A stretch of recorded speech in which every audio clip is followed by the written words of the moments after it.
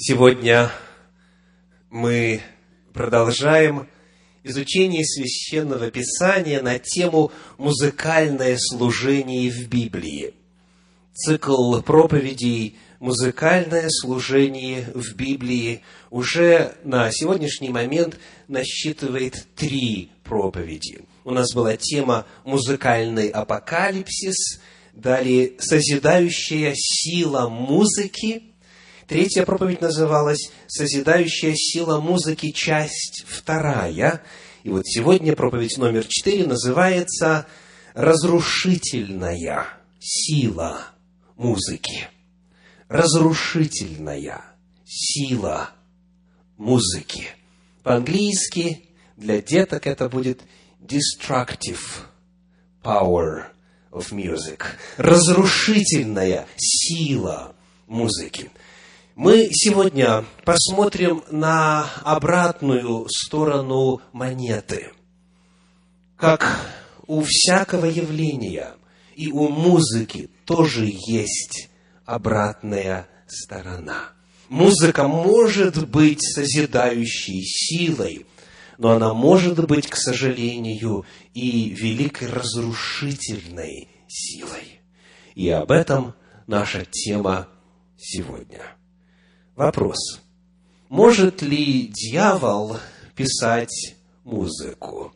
Может ли сатана писать музыкальные произведения? Может ли он вдохновлять людей на написание черной, бесовской, дьявольской музыки? Есть ли у него, у дьявола, вот эта способность? Во свете мини-лекций, которые уже прозвучали параллельно циклу проповедей «Музыкальное служение в Библии», вы уже знаете ответ на этот вопрос. Когда Господь сотворил прекрасного ангела, когда Он сотворил помазанного Херувима, главу всех ангелов Божьих, тогда, как открывает 28 глава книги пророка Иезекииля, стихи с 13 по 15, произошло следующее. Иезекииля, 28 глава, стихи с 13 по 15. «Ты находился в Едеме, в саду Божьем. Твои одежды были украшены всякими драгоценными камнями: рубин, топаз и алмаз, хризолит, оникс, яспис, сапфир, карбункул и изумруд и золото. Все искусно усаженное у тебя в гнездышках и нанизанное на тебе приготовлено было в день сотворения твоего. Ты был помазанным Херувимом, чтобы сиять, и я поставил тебя на то. Ты был на святой горе Божией, ходил среди огнистых камней. Ты совершен был в путях твоих со дня сотворения твоего, доколе не нашлось в тебе беззакония». Этот отрывочек Слова Божьего описывает помазанного Херувима, того, кого называют также Люцифером, кто позже стал в силу своего беззакония дьяволом и сатаной. И вот при исследовании того, что было приготовлено в день его сотворения, мы обнаруживаем, что между разными переводами Священного Писания есть различия. То есть там перечисляется ряд драгоценных и полудрагоценных камней, а затем есть фраза, которая завершает собой список того, что было приготовлено в день сотворения этого ангела, которая отличается в разных переводах. Вот, например, один из украинских переводов, который, по крайней мере, часть присутствующих должны понять без сложности, звучит так. «Знаряддя бубнів твоїх та сопілок твоїх були в тебе». Наряд бубнов твоих и дудочек твоих были у тебя в день сотворения твоего. Были приготовлены для тебя. Точно так же звучит англоязычный перевод короля Якова. «The workmanship of thy tabrets and of thy pipes was prepared in thee in the day that thou wast created». То есть, изделие тамбуринов, то есть упоминается ударный музыкальный инструмент, и далее сказано pipes, то есть трубы, духовой музыкальный инструмент, были приготовлены в тебе для того дня, когда ты был сотворен. И это полностью соответствует подлиннику. В древнееврейском, в оригинале, первое слово, которое переводится как бубны или тамбурины, оно в подлиннике звучит так. Это древнееврейское слово «тов». «Тов». Все словари дают именно вот такое значение. Англоязычный, если мы откроем словарь, то есть древнееврейское, англоязычное, там будет timbral или tambourine. Вот название музыкального инструмента. Везде, где это древнееврейское слово «тов» встречается в подлиннике, во всех, без исключения случаях, оно переводится вот как. Приведем два примера. Книга «Бытие», 31 глава, 27 стих. Бытие 31, 27. «Зачем ты убежал тайно и укрылся от меня, и не сказал мне, я отпустил бы тебя с весельем и с песнями, с тимпаном и с гуслями». Как оно переведено здесь, это слово? Тимпан. Тимпан. Ударный музыкальный инструмент. Точно так же переводится это в книге «Исход» в 15 главе, 20 стихе. Исход 15:20. «И взяла Мириам, пророчица, сестра Ааронова, в руку свою тимпан», в подлиннике «тов», «и вышли за нею все женщины с тимпанами и ликованием». Повторюсь, это слово везде переводится в синодальном переводе, за исключением, по какой-то странной причине, 28 главы книги пророка Иезекииля везде переводится как тимпан. Итак, у него были ударные музыкальные инструменты, и второе слово, которое переведено как трубы в англоязычном переводе, или как вот дудочка, или же флейта, то есть какой-то духовой музыкальный инструмент, это слово уникально в Библии. В древнееврейском это термин «некев». «Некев». И слово это используется в оригинале только один раз, чем, собственно, определяется сложность перевода. То есть только один раз оно используется, и его не с чем сравнить. То есть нет иного контекста, в котором это слово использовалось бы, что помогло бы нам понять, что именно имеется в виду. Однако, несмотря на сложность поиска точного значения термина, глагол, от которого это существительное производится, в Библии встречается неоднократно. Это древнееврейский глагол «накав». И вот каково его значение «накав». Читаю из 4 книги Царств, 12 главы, 9 стих. 4 Царств, 12:9. «И взял священник Иодай один ящик и сделал отверстие сверху его, и поставил его подле жертвенника на правой стороне, где входили в дом Господень. И полагали туда священники, стоящие на страже у порога, все серебро, приносимое в дом Господень». Здесь глагол «накав» переводится так: «сделал отверстие».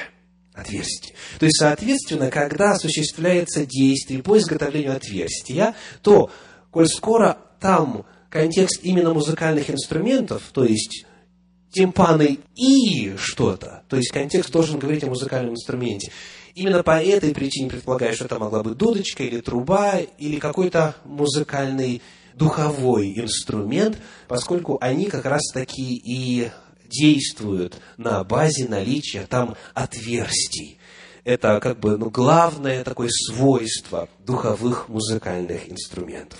В любом случае, как бы точно это слово не переводилось, мы знаем твердо, абсолютно точно, что Люцифер был сотворен музыкантом. Это было частью его природы, это было частью его призвания, это было частью его помазания. Он был поставлен на это, чтобы быть музыкантом, чтобы славить Господа, и в силу своего положения, а он был помазанный херувим, то есть поставленный на руководящее служение, он должен был организовывать музыкальное служение во всей вселенной. Он был предводителем ангельских хоров. Он должен был и писать музыку, он был и композитором, и исполнителем, и музыкантом, и вокалистом, и так далее. Это в его природе. Более того, поскольку сказано, ты совершен был в путях твоих со дня сотворения твоего, поскольку это существо было самым высшим существом во всей вселенной после Бога, перед нами картина того, что Люцифер этот, тот, кто стал дьяволом и сатаной, является лучшим композитором во вселенной после Бога. Это существо является лучшим музыкантом. Он умеет и знает, как действует музыка лучше кого бы то ни было на всей земле и во всей вселенной. И вот когда нашлось в нем беззаконие, когда он восстал против закона Божия, он стал вот этой своей способностью, этим своим знанием того, как музыка сильно воздействует на человека, пользоваться к злу, к погибели. Вопрос, где впервые, вот уже на страницах Священного Писания, если брать хронологическую канву земной истории, где и в каком контексте, в среде каких людей впервые упоминаются и описываются музыкальные инструменты и игра на них? Где? Это книга «Бытие», 4 глава, стихи 17 по 21. Прочитаем. Бытие, 4 глава, стихи 17 по 21. «И познал Каин жену свою, и она зачала и родила Еноха, и построил он город, и назвал город по имени сына своего Енох. У Еноха родился Ирад. Ирад родил Михаэля, Михаэль родил Мафусала, Мафусал родил Ламеха. И взял себе Ламех 2 жены. Имя одной Ада, и имя второй Цила. Ада родила Иовала, он был отец живущих в шатрах со стадами. Имя брату его Иувал, он был отец всех играющих на гуслях и свирели. Вот это первая запись о музыкальных инструментах и музыкальном сопровождении в истории человечества. В чьем кругу и среди потомков кого появилась музыка, согласно библейскому описанию? Это были каиниты. Это были потомки тех людей, кто отступил от Бога. Как сказано о Каине, он ушел от лица Господня, он ушел от Бога. И там вот на окраине, за пределами местности поселения сынов Божьих, он построил свой город, он создал свою цивилизацию, и среди потомков его процветает беззаконие и грех. Первое многоженство было, как мы только что прочитали, среди потомков Каина. Далее описывается убийство, отнятие жизни среди потомков Каина. То есть его потомки шли тропою, которую однажды начал их прародитель Каин. То есть Библия показывает, что, к сожалению, музыка была взята на вооружение каинитов, тех, кто отступил от Господа, тех, кто нарушал волю Божью, и тех, кто в конечном итоге привел земную цивилизацию к практическому исчезновению во время потопа. Таким образом, мы находим, что дьявол начал свое воздействие на тех, кто ему служил, на тех, кто жил по его принципам, в том числе и в отношении музыки. Он вдохновлял каинитов на сочинение и исполнение музыкальных произведений, которые по замыслу должны были укреплять этих людей в своем беззаконии. Итак, очень важный факт. Музыка использовалась среди богоотступников. Вопрос. Откуда в сознании композитора появляются мелодии? Как вы думаете? Это называется вдохновение. Так, Как еще по-иному вдохновение обозначается в русском языке? Синоним. Инспирация.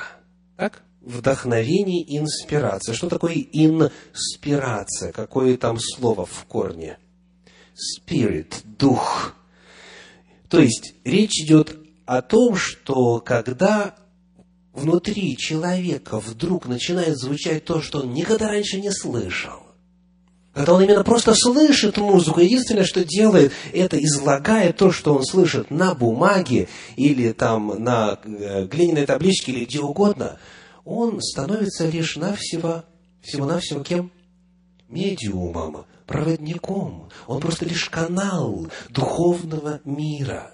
Если Бог, если Дух Святой овладевает человеком, значит, тогда музыка звучит божественная. А если дух зла овладевает человеком, значит, музыка звучит дьявольская. И в истории современных направлений музыки, если даже мы и не берем во внимание язычество древности, поклонение бесам и так далее, есть высказывания и свидетельства от первого лица известных ведущих композиторов современности, что музыку им дает дьявол, музыку им дает сатана. К великому сожалению, существует вот такая блаженная, необоснованная точка зрения, согласно которой только Бог является творцом музыки. То есть любая музыка, то есть как бы мысль такая, дьявол ничего не творит. Мы находим, что глубоко ошибаются те, кто думает, что любая музыка от Бога. Библия предостерегает нас о том, что дьявол и умеет, и осуществляет, реализовывает умение по написанию музыки. Первый пример – это богоотступники. Посмотрим мы еще один отрывочек из Священного Писания на эту тему. Книга Исход, 32 глава, первые 6 стихов, и затем стихи с 17 по 19. Книга Исход, 32 глава, первые 6 стихов, и далее с 17 по 19. «Когда народ увидел, что Моисей долго не сходит с горы, то собрался к Аарону и сказал ему: «Встань и сделай нам Бога, который бы шел перед нами, ибо с этим человеком, с Моисеем, который вывел нас из земли египетской, не знаем, что сделалось». Вы помните, что дальше произошло? Изготовление золотого тельца, и вот когда все было готово, я теперь читаю 5 стих. «Увидев сие, Аарон поставил перед ним, то есть перед золотым тельцом, жертвенник, и провозгласил Аарон, говоря: завтра праздник Господу». Делаем паузу. Праздник кому?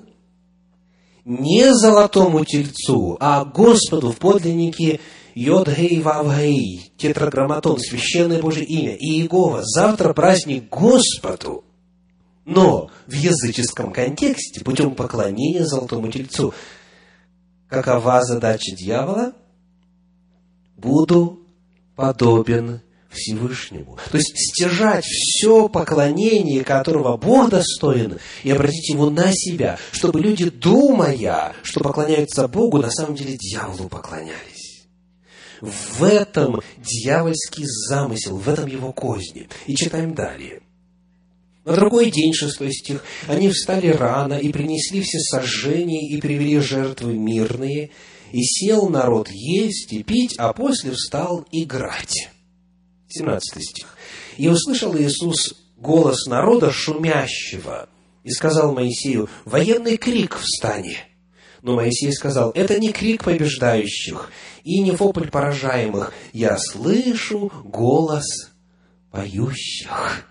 Когда же он приблизился к стаду и увидел тельца и пляски, тогда он воспламенился гневом и бросил из рук своих скрижали и разбил их под горою. Итак, некоторые факты. В служении Господу, в служении Иегове, народ поклоняется золотому тельцу, использует что? Музыку, пение и танцы, пляски. То есть, вот это вот богослужение представляло собой синкретизм, то есть соединение, смешение истины Божьей и дьявольского заблуждения, религии по закону и религии языческой. Вот таким было это служение. И там в том числе использовалась музыка, пение и пляски.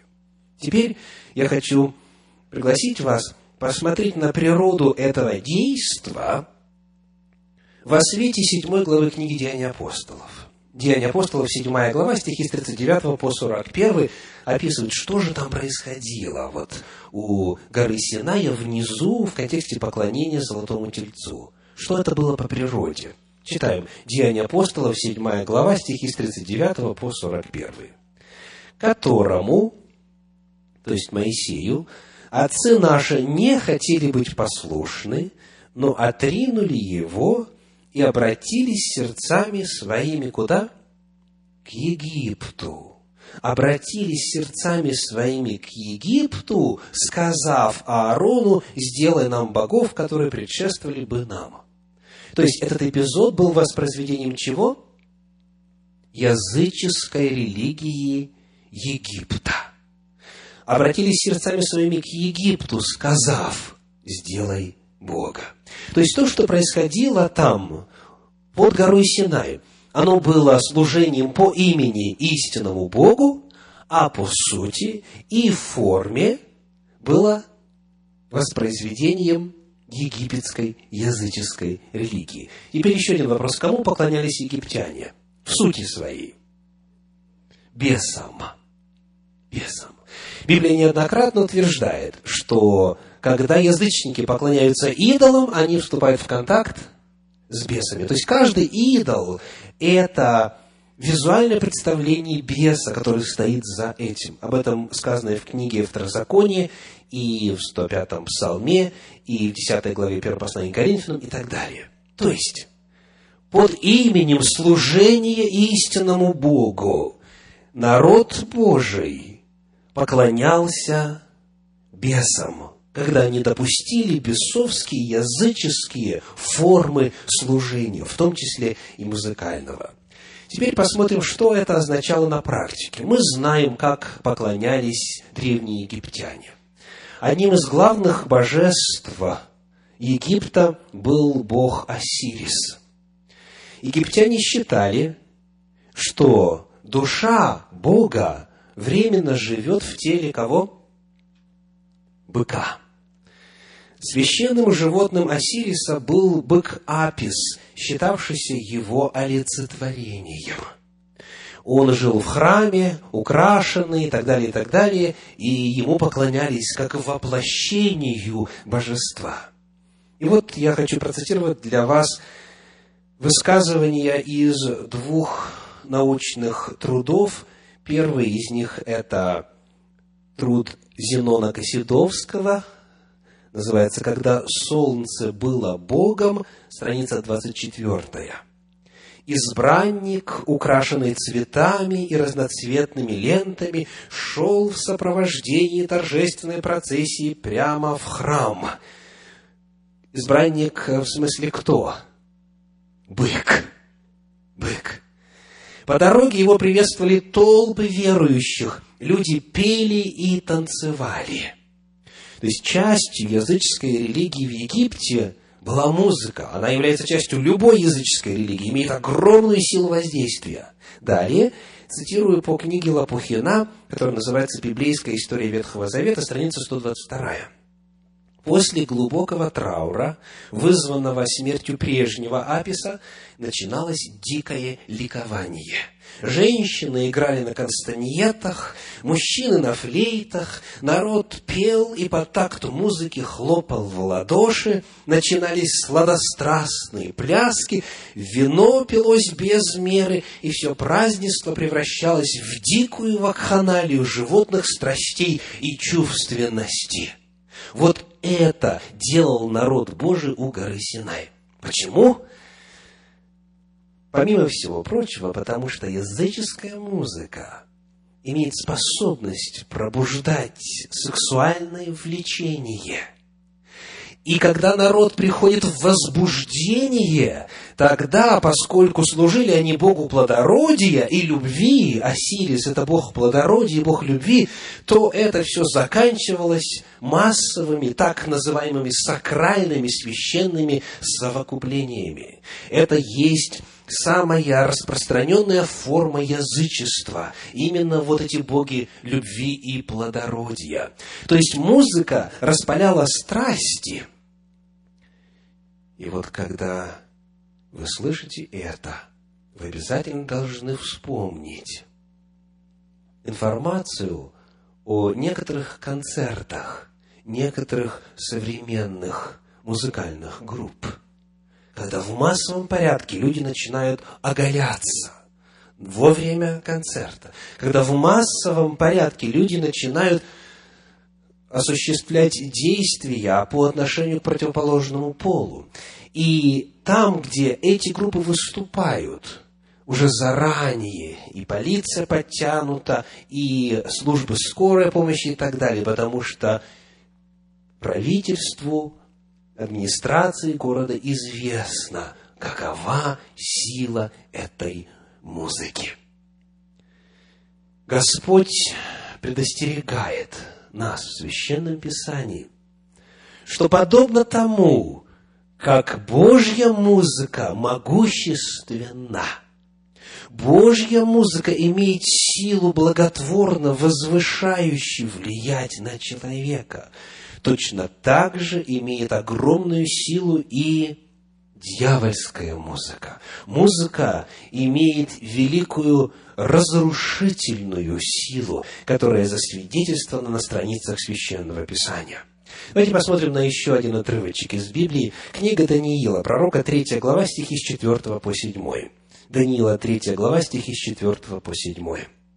Тогда глашатай громко воскликнул: «Объявляется вам народы, племена и языки, в то время, как услышите звук трубы, свирели, цитры, цивницы, гусли и симфонии и всяких музыкальных орудий, подите и поклонитесь». И дальше: «золотому истукану, которого поставил царь Навуходоносор, а кто не пойдет и не поклонится, тотчас брошен будет в печь, раскаленную огнем. Посему, когда все народы услышали звук трубы, свирели, цитры, цивницы, гусли и всякого рода музыкальных орудий, то пали все народы, племена и языки и поклонились золотому истукану, которого поставил Навуходоносор царь». Вот образчик языческого поклонения. Это было поклонение именно идолу. Это был бог Мардук, главный бог солнца того периода истории Вавилонской империи. И все народы, обратите внимание, Библия подчеркивает, что они были из разных стран. Они были разных национальностей. У каждого из них были свои боги. Но когда загремела музыка, да еще и хороший такой мотив присутствует, жизнь сохранить, то сказано, все народы пали и этому Богу поклонились. Музыка всегда используется в язычестве, в языческом богослужении, в языческих обрядах. И она достигает цели ввести человека в контакт с духовным миром, ввести человека в состояние, при котором бесы могли бы входить в открытые двери или, по крайней мере, заполнять своей ложью, своими обманами, своими ересями, наполнять сознание человека. В книге пророка Исаии в 23 главе, стихи 15 и 16, еще один пример пагубного, разрушительного влияния музыки содержат в Слове Божьем. Исаия 23 глава, стихи 15 и 16. «И будет в тот день, забудут Тир на 70 лет, в мере дней одного царя. По окончании же 70 лет с Тиром будет то же, что поют о блуднице. Возьми цитру, ходи по городу, забытая блудница, играй складно, пой много песен, чтобы вспомнили о тебе». Итак, чем, помимо всего прочего, завлекали блудницы людей в свои сети? Играли как? Складно. Пели как? Много. И таким образом привлекали своих жертв. История рассказывает нам о том, что при храмах древних божеств этих священных, так называемых священных блудниц специально обучали искусству музыкальной игры. И они знали, какой ритм, какой мелодический рисунок использовать, и использовать все измерения музыки для того, чтобы пробуждать в мужчинах страсть. И эта сила у музыки до сих пор остается. И, наконец, книга пророка Амоса, 5 глава, 23 стих.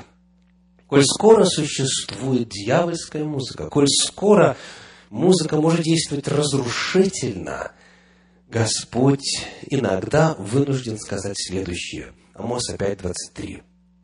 «Удали от меня шум песней твоих, ибо звуков гуслей твоих я не буду слушать». Хочу обратить ваше внимание на слово «шум». Не звук, а именно шум. Шум песен твоих. Иногда, когда в автомобиле христианина звучит музыка на определенной волне, Бог должен повторять слова пророка Амоса, или сказанные через Амоса: «Удали от меня шум песен твоих, ибо звуков гуслей твоих я не буду слушать». Есть музыка, которая так же далека от Бога, как зло далеко от добра. Господь, рассказывая о разрушительной силе музыки, предостерегает нас о том, что какую-то музыку Он не может слушать, и мы не должны слушать ради блага самому себе. И вопрос здесь не только в том, чтобы там были христианские слова или библейские мысли в тексте песен. Мы уже знаем, что слова могут быть правильные: «Завтра праздник Господу», а по сути это может быть вакханалия бесов. То есть суть метода дьявола заключается в маскировке именно, чтобы среди народа Божия внедрять музыку, которая не к Богу возносит, а к дьяволу, к низменным чувствам, страстям, похотям низводит. И потому нужна бдительность, нужна внимательность, нужно именно изучать этот вопрос. Повторим. Сегодня в теме «Разрушительная сила музыки» мы выяснили, что из всех Божьих творений лучшим композитором и музыкантом является дьявол и сатана. Это первое. Второе. Зная силу музыки, дьявол использует ее для своих целей, вдохновляет своих людей на написание музыки, имеющей разрушительную силу. И, конечно же, здесь появляется много вопросов о том, как же отличить. Есть ли какие-то направления в музыке, которые более отражают на себе печать дьявола, чем другие? Что можно слушать, что нельзя слушать? Моя цель, дорогие братья и сестры, уважаемые гости, не заключается в том, чтобы выдать вам готовые рецепты. Моя цель заключается в том, чтобы на базе Священного Писания показать, что этим вопросом надо заниматься.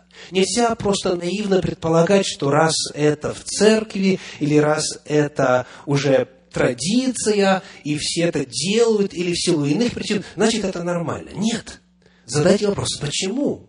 Кто написал это произведение? Кому он поклонялся? Каким был образ жизни этого человека? И так далее, и так далее. То есть есть много-много вопросов, которые можно задать. Нужно задать вопрос о том, каковы главные параметры любого музыкального произведения.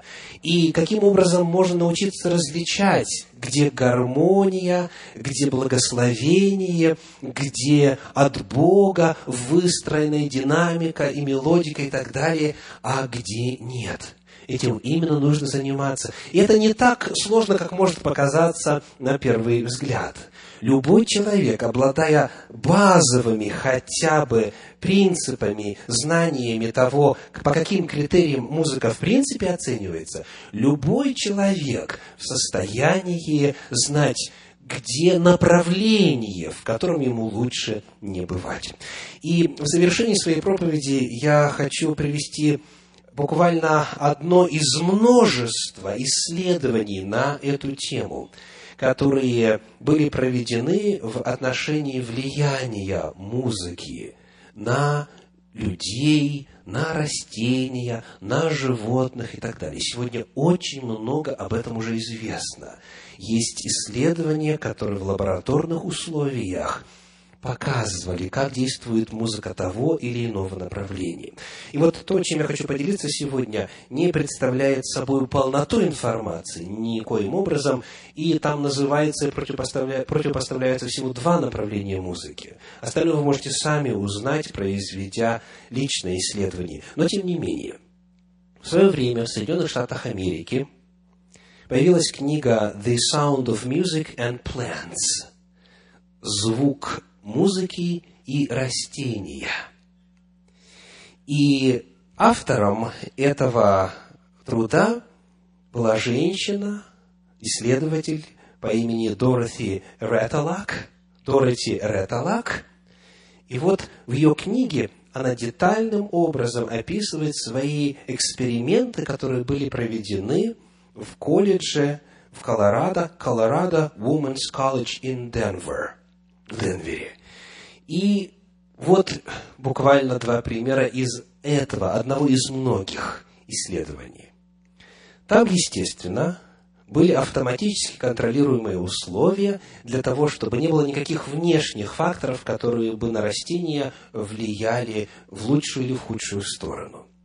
И вот эта женщина, Дороти, обнаружила, что в течение менее чем 4 недель слушания психоделического рока, по-английски это acid rock, в течение менее 4 недель слушания психоделического рока, который играл через динамик в стене, прекратился рост таких растений, как филодендроны, кабачки и кукуруза. То есть прекратился рост. Далее, еще один пример, их много. Она исследовала также группы петуний, которые были предоставлены воздействию 2 радиостанций музыкальных. Одна группа петуний слушала музыку, которая в районе Большого Сиэтла играет на волне 98.1. Или нет? Вы лучше должны знать. То есть речь идет о классической музыке. То есть это радиостанция классической музыки. Вот это одна группа. Другая группа петуний слушала музыку, которая игралась на волне, где транслировались рок-произведения. Разные виды рока. Я сейчас не беру детализацию. Вот что произошло. Оказалось, что петунии, которые были подвержены влиянию рок-музыки, через 2 недели стали отклоняться от динамиков. То есть именно они стали, вот как, вы знаете, к солнцу, когда вот вы эти ростки, там, помидоров, огурцов и так далее, выращиваете у себя на подоконнике, так? Выращивали. Вот периодически их нужно менять, потому что они к солнцу тянутся.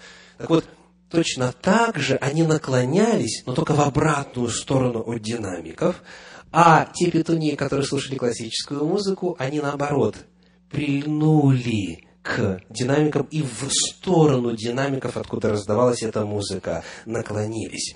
Далее, в течение месяца все растения, которые слушали рок-музыку, умерли.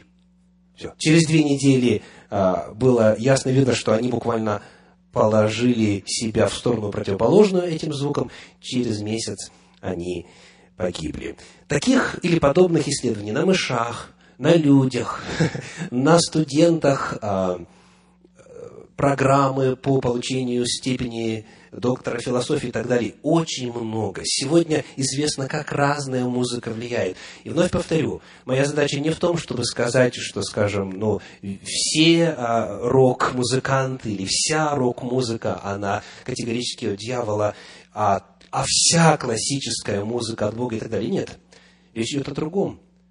Помните, как называется наша проповедь?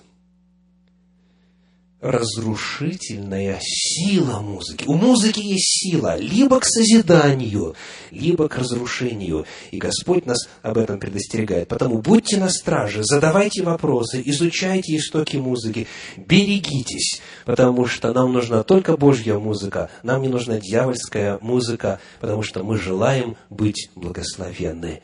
Аминь.